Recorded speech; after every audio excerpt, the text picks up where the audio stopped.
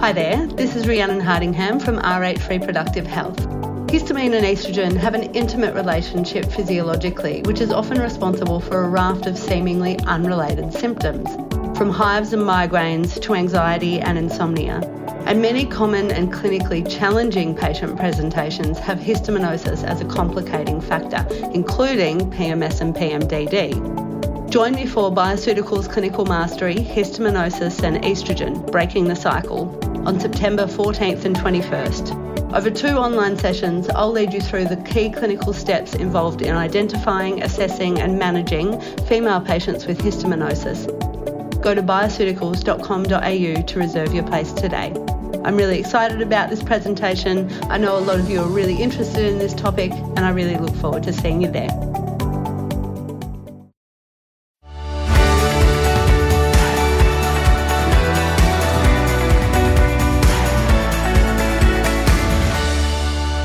Hi, and welcome to FX Medicine, where we bring you the latest in evidence-based, integrative, functional and complementary medicine. I'm Emma Sutherland, and joining us on the line today is naturopath and nutritionist Rhiannon Hardingham. We'll be discussing hormones and lab test results and how to interpret them as overall indicators of women's health. Welcome to FX Medicine, Rhiannon. Hi, Emma. Thank you so much for having me. It's good to be back at FX Medicine. Yeah, we're loving having you back. Great. Now, today we've got such a chunky topic, but in clinical practice, lab diagnostics are critical as they help both guide and monitor treatment. Now, they're also a brilliant tool for educating and empowering our patients in taking ownership of their health. Now, I don't know about you, but I'm endlessly fascinated with reading both my own and my patients' lab reports because I feel we can learn so much about the inner workings of that individual in front of us. Absolutely. It is, I think, an underutilised tool often, especially considering that there is so much that can be seen and interpreted through just basic, standard, Medicare rebated pathology. And a lot of these patients will already have a history of some of this blood work. And if you really thoroughly understand what you're looking for, then you can go back through their history and understand a lot more about where they are in their health journey now based on what they've been through without having to go ahead and do a lot of expensive and complicated tests. Yeah, I feel that's a good point. You know, just cover the basics and glean information from what they've already had done before you start doing some fancy stuff yourself. Yeah. Now, Rhiannon, you've been a guest on the show in the past, but for those listeners who may not be familiar with your work, can you tell us a little bit about your background and also what inspired you to become a naturopath? Yeah, well, I guess my story is a little bit usual in that it was a health crisis in my early 20s. I think like a lot of especially female naturopaths, a health hormonal reproductive health crisis in my early 20s. And that led me to want to better be able to heal myself. So from that perspective, it was really about me to begin with. But also prior to that, I had a fairly unconventional upbringing, as you might be able to ascertain from my name. You might just say hippie parents. So, vegetarian diets, very, alternate healthcare wherever possible, as little conventional healthcare as my dad in particular could avoid. So, so I guess it was in my genes. I did think earlier that I wanted to do something creative and had 2 false starts with art degrees and turns out I wasn't a terrible student, just absolutely terrible at picking what I was good at. It's not easy to work out. Yeah, that's right. Yeah. Yeah, I really love that. I mean, I was lucky. I grew up with parents that, gave me echinacea and vitamin C oil all throughout winter and looked at all of that side of things. So I think for naturopaths like us, it almost feels like, well, that's the first choice, isn't it? Like that's sort of just what you do. But I find it fascinating what inspires people to become naturopaths. I really do. It is interesting. Yeah. A little non-conventional path. Yeah, exactly. Now, I've done a heap of your courses, I have to say. And I just love how practical you are. Now, that practicality, it's not something that we're born with a lot of the times. Were you born with it? Did you have to learn it? But being practical as a naturopath, I think is a big success marker because we have to be able to work with our patients in a way that they can roll out the advice that we give them. And practicality is a success piece, I think. But, how do you find it? I think that that as an extension, actually, of the story that I was just giving, I found actually that I was quite practical when I started studying naturopathy. I guess in an academic way, I found that I was practical. I ended up getting. I was definitely not a straight HD student by any means. The amount of effort I put in would hardly allow that outcome. But I did get HDs in biochemistry, and I loved biochemistry. I get right into these assignments and get right down to a molecular level of understanding what was going on in the body, and my mind was blown by that. And it just, if I can nut something out from a physiology and mode of action perspective for our medicines, then I feel really empowered in my capacity to be able to understand what's going on for my patients and to help them really holistically. But that little that finite level really makes such a big difference to my overall understanding. Yeah, and I think when you understand it on the micro, then you understand it on the macro, and you can see how it all falls into place. And with that lens of you really loving mechanisms of action and working out the why behind things, can you first explain the importance of working with pathology tests in clinical practice? And then secondly, tell us why we need to be testing certain hormones on specific days of the menstrual cycle.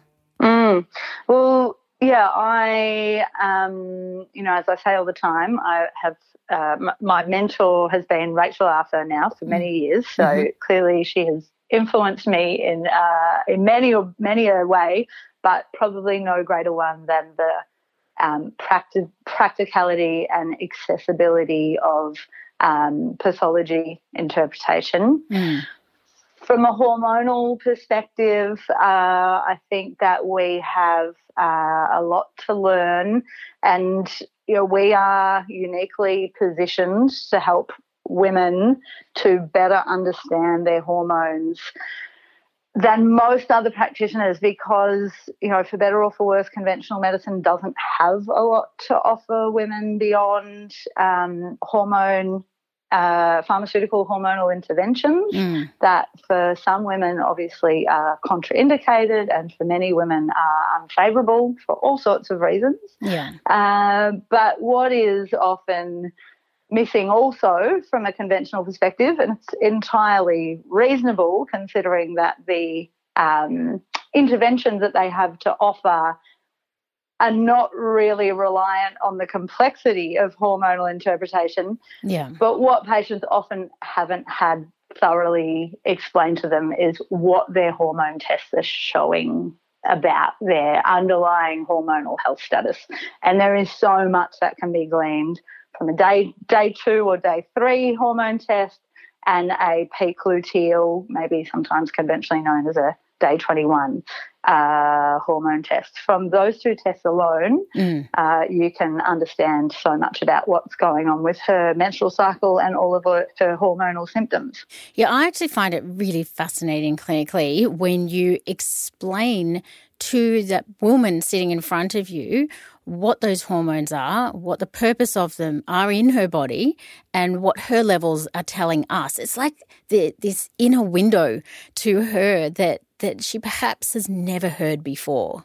It's amazing, isn't it? And you see the light bulb go off, and so many times women have said to me, how did I get to 35/40/45 and never know this about myself? Yeah. Well, it's just, unfortunately, it's not common knowledge. Exactly. It is not common knowledge, and I think that's one of the big things that we as clinicians can be educating and helping women with in understanding their hormones is when they do their testing and why they do them on those specific days. So what hormones in particular are you looking for on day 2, 3? So on day 2, 3, I absolutely ensure that I'm getting the gonadotrophin, so an FSH and an LH, and certainly an estradiol. And then if I had my way, I would also ensure that I had a prolactin. It's at that time of the menstrual cycle that prolactin should be at its lowest. Yeah. So it's a good time to assess whether or not there is any potential for hyperprolactinemia. And also it's not essential to do it at the early part of the month, but certainly anti-Müllerian hormone is slightly advantageous earlier than later in the cycle, and androgens also slightly advantageous, not so much DHEAS, but androstenedione and testosterone tend to be a little bit lower at that time of the menstrual cycle. Right, so capturing the baseline level of a woman's hormones is the goal, right? But then what about that peak luteal phase? What are you looking for at that point of the cycle? Yeah, so of course the standard test that's done then is progesterone, and of course we're just doing that to ensure that she's ovulated, or conventionally they're doing that to ensure that she's ovulated. But from our perspective, it is also to give us an indication of how functional the ovaries are, because, of course, your progesterone level is a reflection of the corpus luteum size, and the corpus luteum is directly affected or influenced by our ovarian functionality. And also then the relationship of that progesterone to estradiol gives us a lot of information about her luteal phase symptoms, as well as her potential fertility, of course. Yes. And if there is that real potential of hyperprolactinemia or latent hyperprolactinemia, then that is another important time to assess prolactin. Yeah, it's just so fascinating, isn't it? I absolutely love it. But, I mean, we're looking at these blood levels of these hormones, so that's one thing. But how do hormone receptors actually impact a hormone's cellular effect? It's so important to always keep this in mind.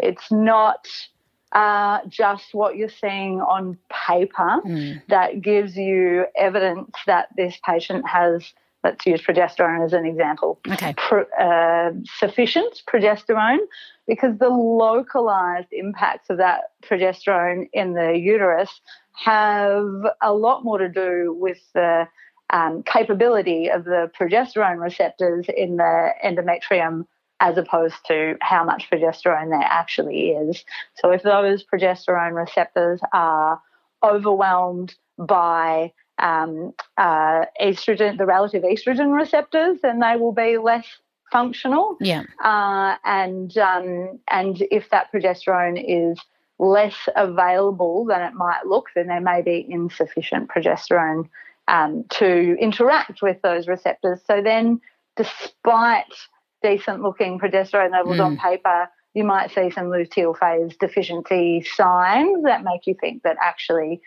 she's not, her body's not picking up that progesterone in the way that it probably could be.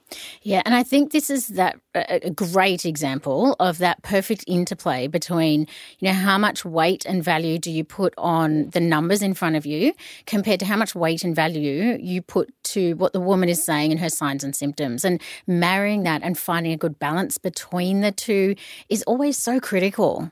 Isn't it? And that is the art of nuanced clinical practice that you absolutely continue to build on through your whole career. I'm absolutely convinced. Every year I will look back and go, oh, wow, I'm actually much better at that this year than I was last year.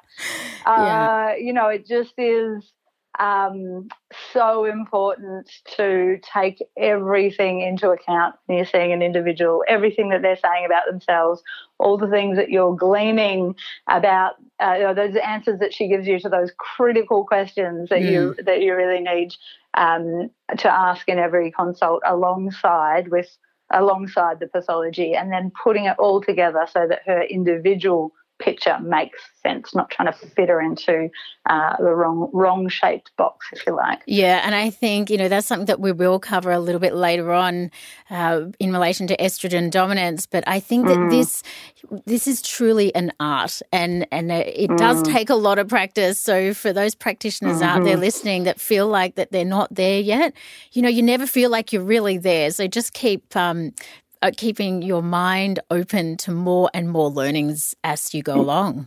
Yeah, and, again, absolutely something that I've entirely borrowed from and been influenced by Rachel Arthur, but mentoring, it just makes all the difference. I certainly wouldn't be where I am today without the mentors that I've had, and I think that all of us, no matter what level we're at, really benefit from generational mentoring. Yeah, I would 100% agree, and something that I do myself as well.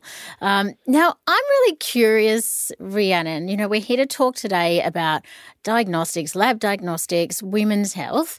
But when I think about women's health, I kind of want to zoom out and talk about something that I call mojo. That sense of when a woman feels really good in her own body and she feels strong and healthy. What are 3 key things that you want to see on a blood test that reflect potentially that sense of mojo? It's an interesting question, isn't it? And again, of course, that clinical art of interpreting what is normal for her is key, and one that always springs to mind around that is thyroid function.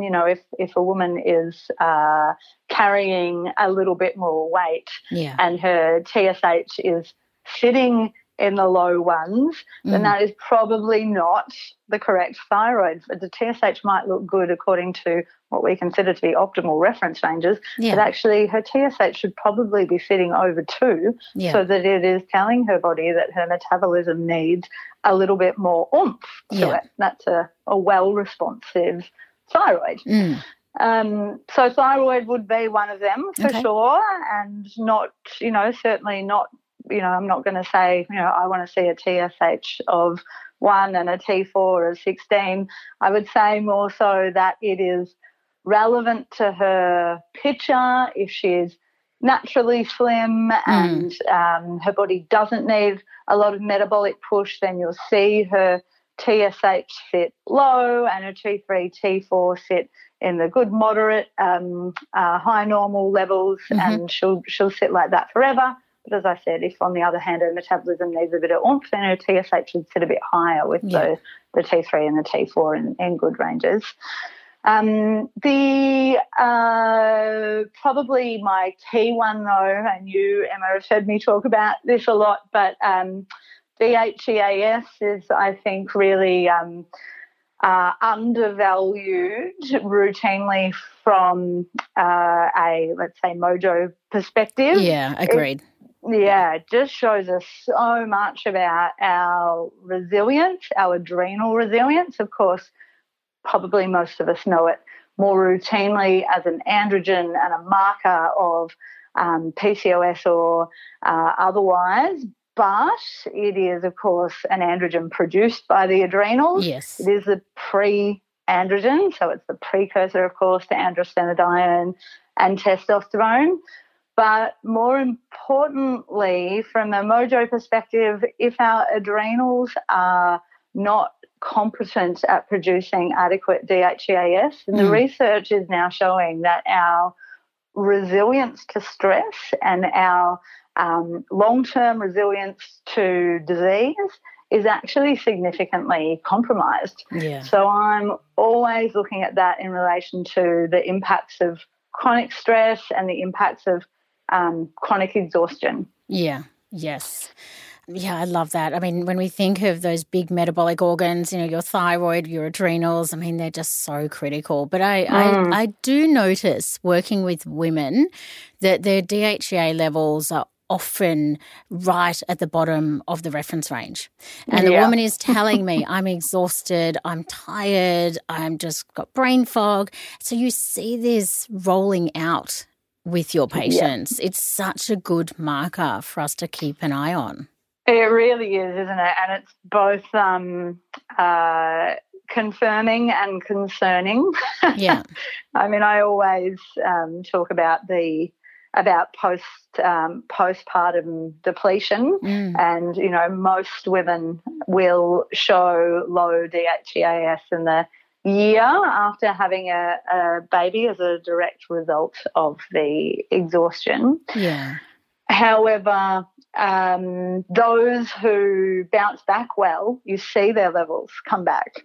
And those who really are fundamentally, and one of my gorgeous patients who I spoke to last week had a picture of this. She has twins. Yeah. Not uncommon for twins, a somewhat traumatic pregnancy and birth, and a really significantly depleting postpartum period. And her girls now are close to 2, and her hormones are still looking like a mum 6 months postpartum.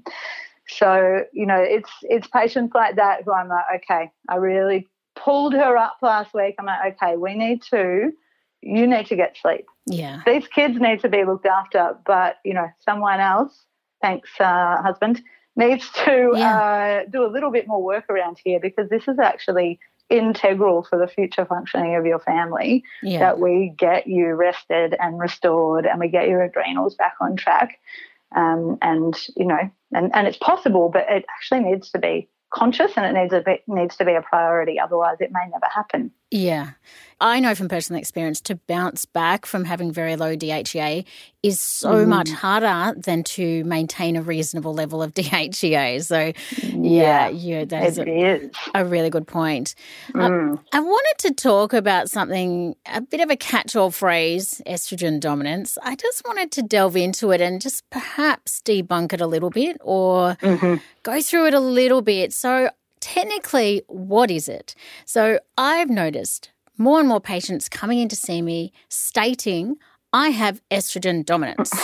But what I want to know is, you know, how do I identify it, and when do I actually look for it? Because it is a catch-all phrase, but I think, you know, when is estrogen dominance truly the issue?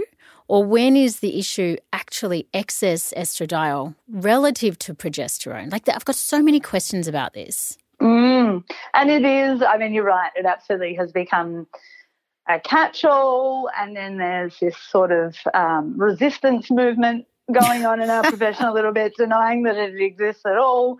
And, you know, honestly, I think that it just comes back to what we were saying about nuanced clinical interpretation of the circumstances for the individual in front of you, which is that it absolutely exists for some women, and it absolutely does not exist in other women who have been told that they have it or who have been treated for it, but for whom the practitioner, or in the case of a self-diagnosis, the individual hasn't actually done the investigations that warrant that let's say diagnosis.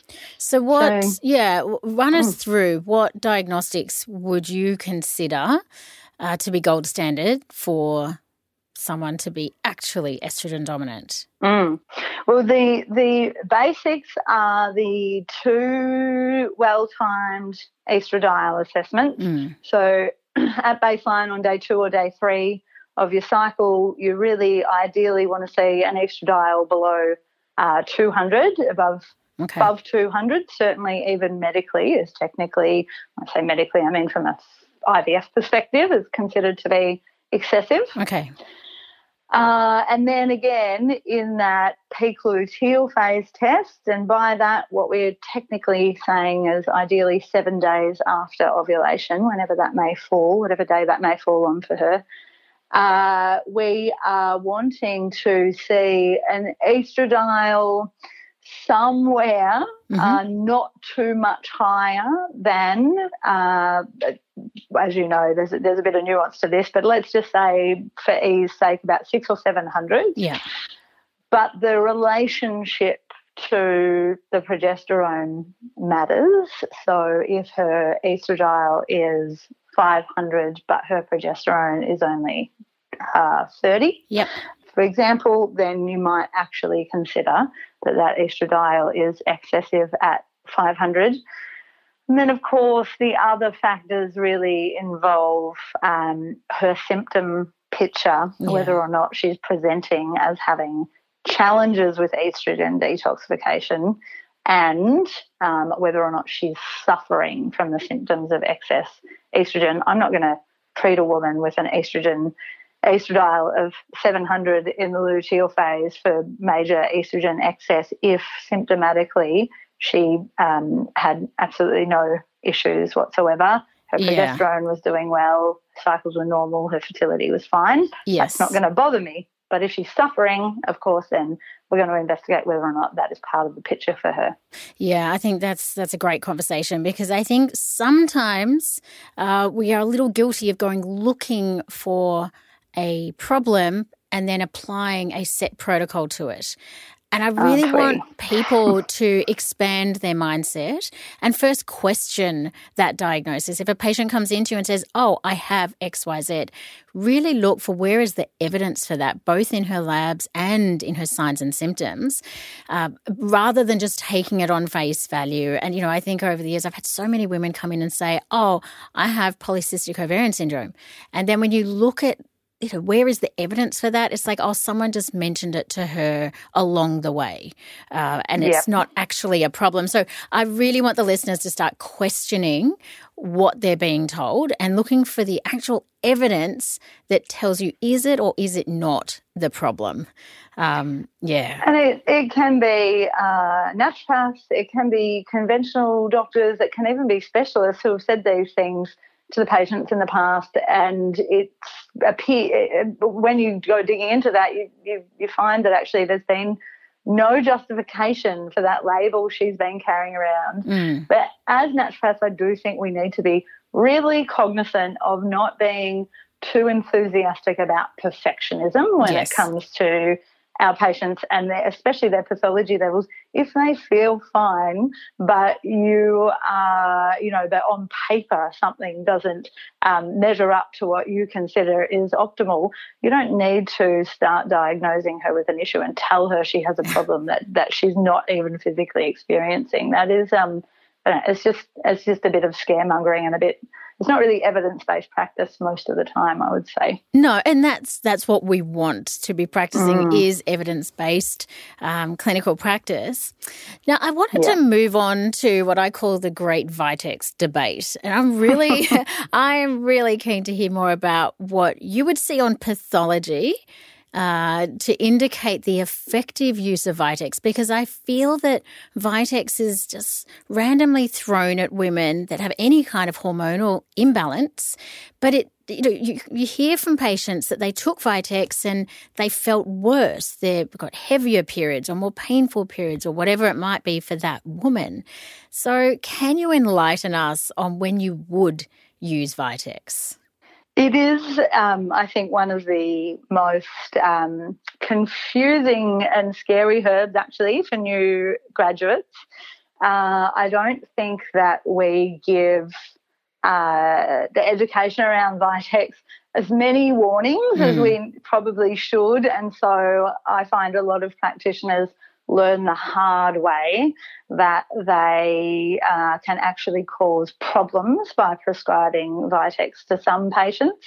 And then because they haven't been given any framework around indications for when Vitex is safe and effective, as opposed to when it might cause more problems, they really shy away from using it further. Yeah. And the other thing about Vitex, the key thing is that it absolutely can exacerbate estrogen-dominant conditions, and it absolutely can exacerbate luteinizing hormone dominant conditions. So it's, if you're not doing those pathology investigations and you're not really aware of what to look for and when to look for it, then you can give Vitex to somebody who will walk away and feel a lot worse for it and maybe never come back to you. When you look at the list of what Vitex is indicated for and then you look at the side effect list of Vitex, they're exactly the same. Yeah, okay. So, you really, and it's absolutely true, it can cause acne or cure acne. It can cause a worsening of premenstrual symptoms or, of course, improve them. Clinically, I've had many patients for whom breast tenderness has been significantly made worse by Vitex, and obviously it's considered to be one of the key benefits. So I've worked out exactly for whom Vitex will be beneficial, and for those for whom I just wouldn't touch it with a 10-foot pole. Yeah, it's really interesting. So I think for me, I think of Vitex for the low estrogen or low progesterone type picture. And if there's any signs to me of estrogen excess, I'll say, no way, we are not going near that. Is there any other little clues you can share with us? Yeah, they're really the key ones for sure. I, as you know, am a really big fan of Vitex for premature ovarian insufficiency. In my practice, it's probably obviously a fertility-focused practice, but that's probably the key utilisation for it, especially when it comes to trying to conceive, IVF preparation and support. I genuinely don't think it's an exaggeration to say that a lot of my patients wouldn't have their babies today if it wasn't for Vitex in those circumstances. And I do also like it for some presentations of the changeability in perimenopause. It can make a big difference there. But it would be extremely rare to see me use it in a case of PCOS and extremely rare to see me use it in a case of endometriosis. Yeah, I love that. Okay, that's some great clinical guidelines for everyone out there listening on the Great Vitex Debate. Thank you for sharing those with us. My pleasure. I would like to look at, let's just move the bar now to steroidal saponin-based herbs like shatavari or dong quai or black cohosh. What pathology signs would you see that would indicate, okay, let's go for those steroidal saponins here? Again, they are really beneficial for low estrogen state. Okay.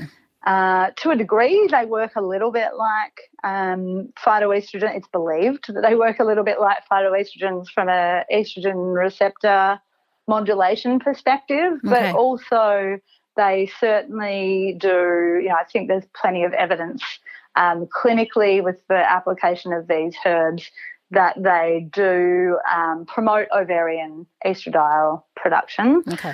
So again, really big on them for low estrogen conditions, not a big fan of them in estrogen excess. Yeah. And maybe similar to the Vitex, I have seen patients come who would have, let's say, for example, menorrhagia and had seen a practitioner in the past who had given them a lot of steroidal saponins for that and have just come in with heavier, more painful more significant bleeds than they've had in the past.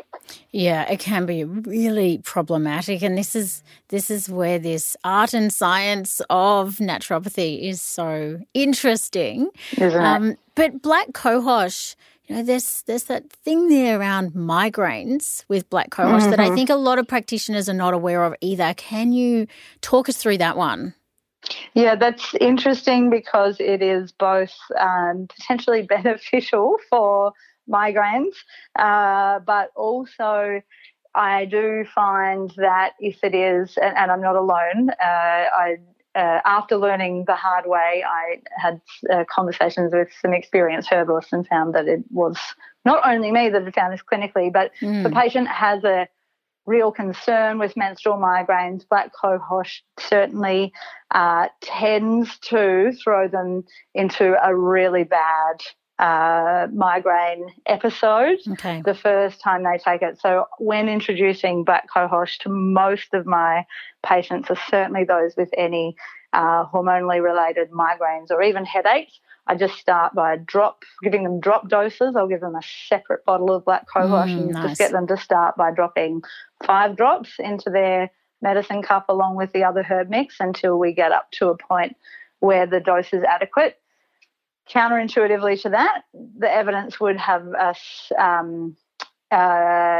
believe that the most efficacious dose of black cohosh is the higher end of the reference range, especially for menopause.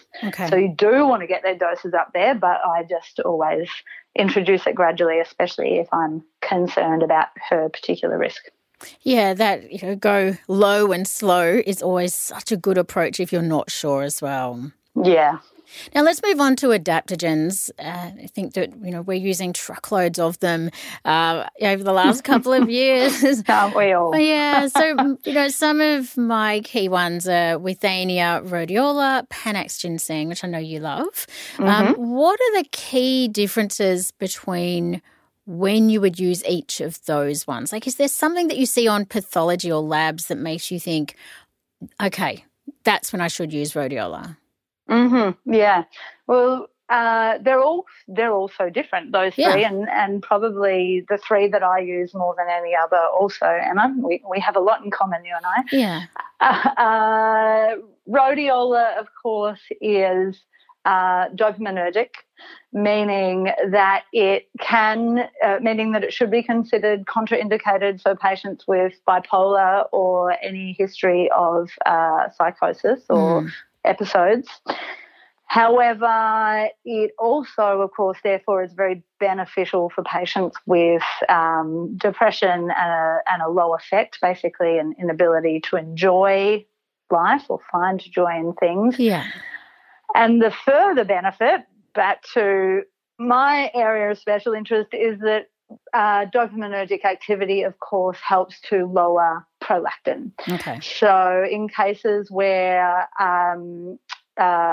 particular stress or anxiety is a trigger for hyperprolactinemia, rhodiola can be a really efficacious intervention for that presentation. So it can literally allow her to ovulate, for example, if the prolactin has compromised her menstrual cycles.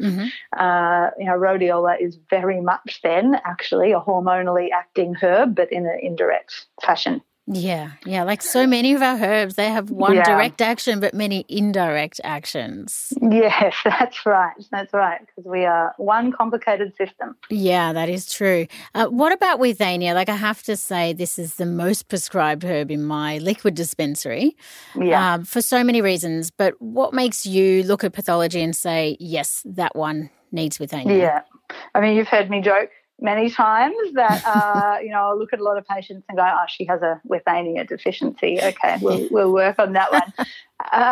But there, as you know, I'm really keen on us all understanding that herbs both have not just indications but also potentially have some contraindications. Yeah. And for Withania, of course, it is potentially going to exacerbate a hyperthyroid, and because of some really impressive actions on hemoglobin promotion. It is also probably something that you would avoid in iron excess and certainly in full-blown hemochromatosis. Yeah, okay. Outside of that, I do really like it for the opposite of those things, of course. Compromised adrenal function, exhaustion, depression with anxiety, because it's got that nervine side or that nervine activity as well, but also for those women with low iron who have really who have great trouble building their hemoglobin levels, or women with a slightly sluggish thyroid and that low adrenal picture. It's really the perfect herb. Yeah, and so many of our patients are all of those things at the same time. Lastly, Panax ginseng. What are your little insights on that? Panax, of course, when you look at the literature, really it's been significantly researched regarding testosterone levels, both in men and in women. I think there's about 3 studies regarding testosterone response to Korean ginseng. Sorry, it might be 1. I'd have to refresh my memory from that from a few weeks ago. But either way, we do know that Korean ginseng does have a positive effect on androgens. And, of course, it is really beneficial for a very heavily depleted HPA axis and low-functioning adrenals. So I would use it with low DHEAS, with low testosterone. Excellent, of course, traditional use really for that menopausal transition or that postpartum depletion, or just any woman or man for that matter who is suffering from those really flatline adrenal consequences of chronic stress. Yes. I think it's the chronicity there that really gets me with the Panax ginseng, to be so depleted that the DHA and the testosterone is all low would be a nice key indicator for the Panax perhaps. Absolutely. Okay, and then I wanted to ask you about the adrenal androgen production. So herbs for the adrenal androgen production, and also herbs that support ovarian androgen production, because I still think a lot of practitioners are not quite aware that there's a difference here. Yeah, there's such a difference, and it's so easy to understand what's going on if you're doing the thorough androgen assessment on their pathology. Yeah. But, of course, the DHEA and DHEAS, the sulfate version that we're measuring, are produced at the adrenals and are the precursors, as I said before, for androstenedione and androstenedione and testosterone, and therefore, of course, for estradiol. Yeah. But the key consideration when the DHEAS is low on the blood work is that adrenal functionality. So Korean ginseng is a key one for that. But, of course, I was going to say king, but let's say queen of the herbs for this action is, of course, tribulus. Yeah. Both for, we know, of course, that tribulus is well regarded for its testosterone promotion in men, but we have evidence in the literature that DHEAS in women is increased with long-term. So the study was 90 days, long-term tribulus prescription. Okay. And clinically, I just have to say it's undeniable that the most efficacious intervention for low DHEAS outside of rest, sleep, eating well, avoiding stress is tribulus, but not pulsed in the way that maybe we have sometimes been taught to use it around ovulation induction, but actually just using it all the way through the menstrual cycle to see those levels come up. It usually takes 2 or 3 months to see it on paper. Yeah, and it's nice to be able to say to patients, this is a fantastic herb. Here's the research. It's going to take 3 months until perhaps you really notice the impact of it, and setting those expectations is so critical. It really is, yeah. Amazing. Now, I wanted to finish up with a couple of questions that will give us some more insights as practitioners. What is your key to running a successful clinical practice? Because a lot of people that listen to this podcast are clinicians, and they may be in all phases, just studying still to graduating, just recently to have been doing what they do for a long period of time. But you're enormously successful as a clinician.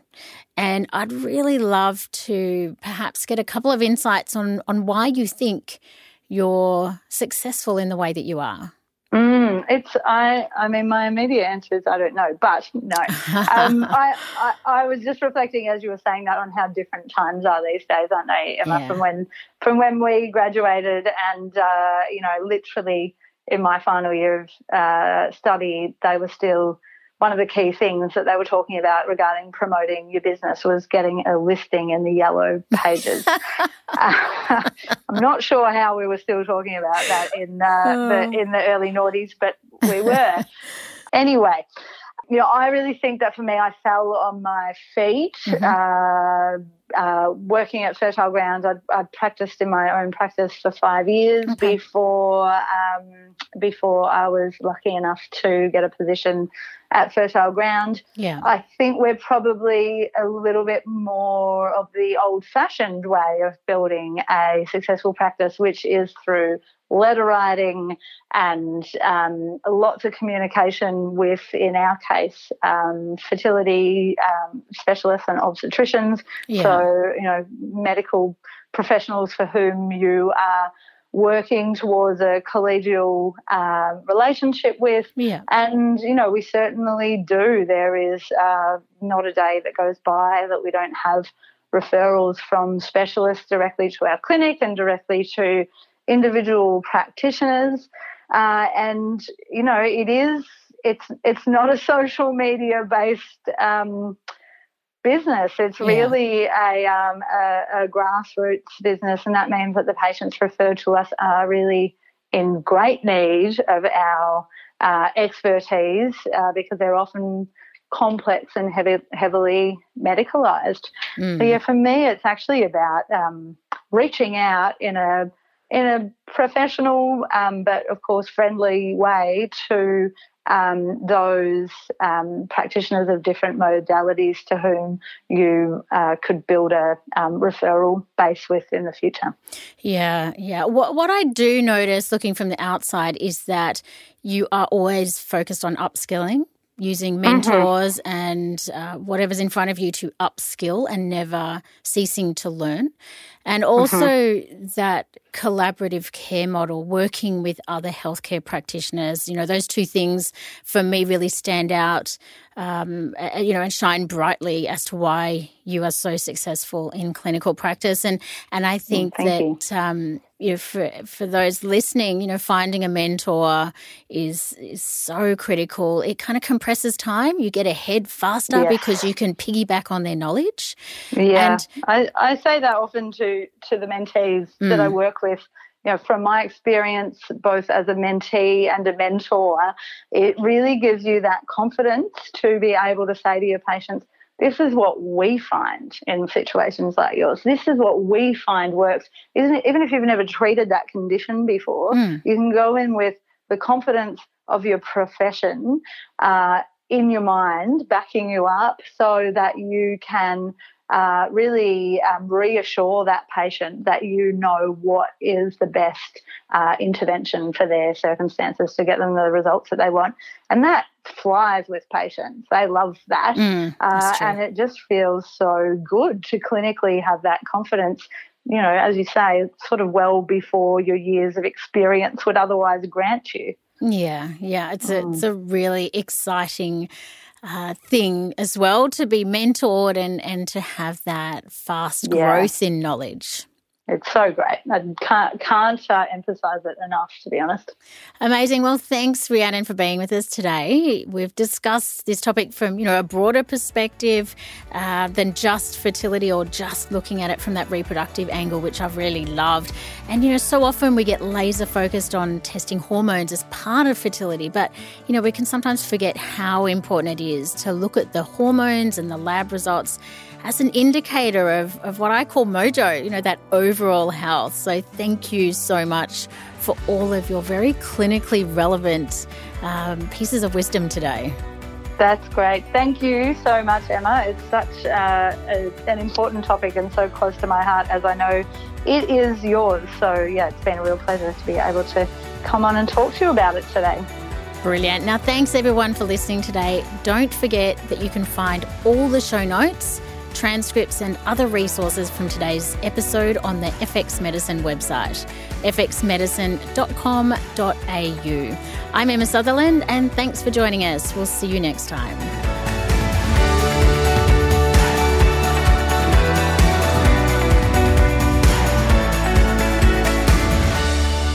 This podcast is intended as healthcare practitioner education only, and it is not a substitute for medical advice, diagnosis, or treatment.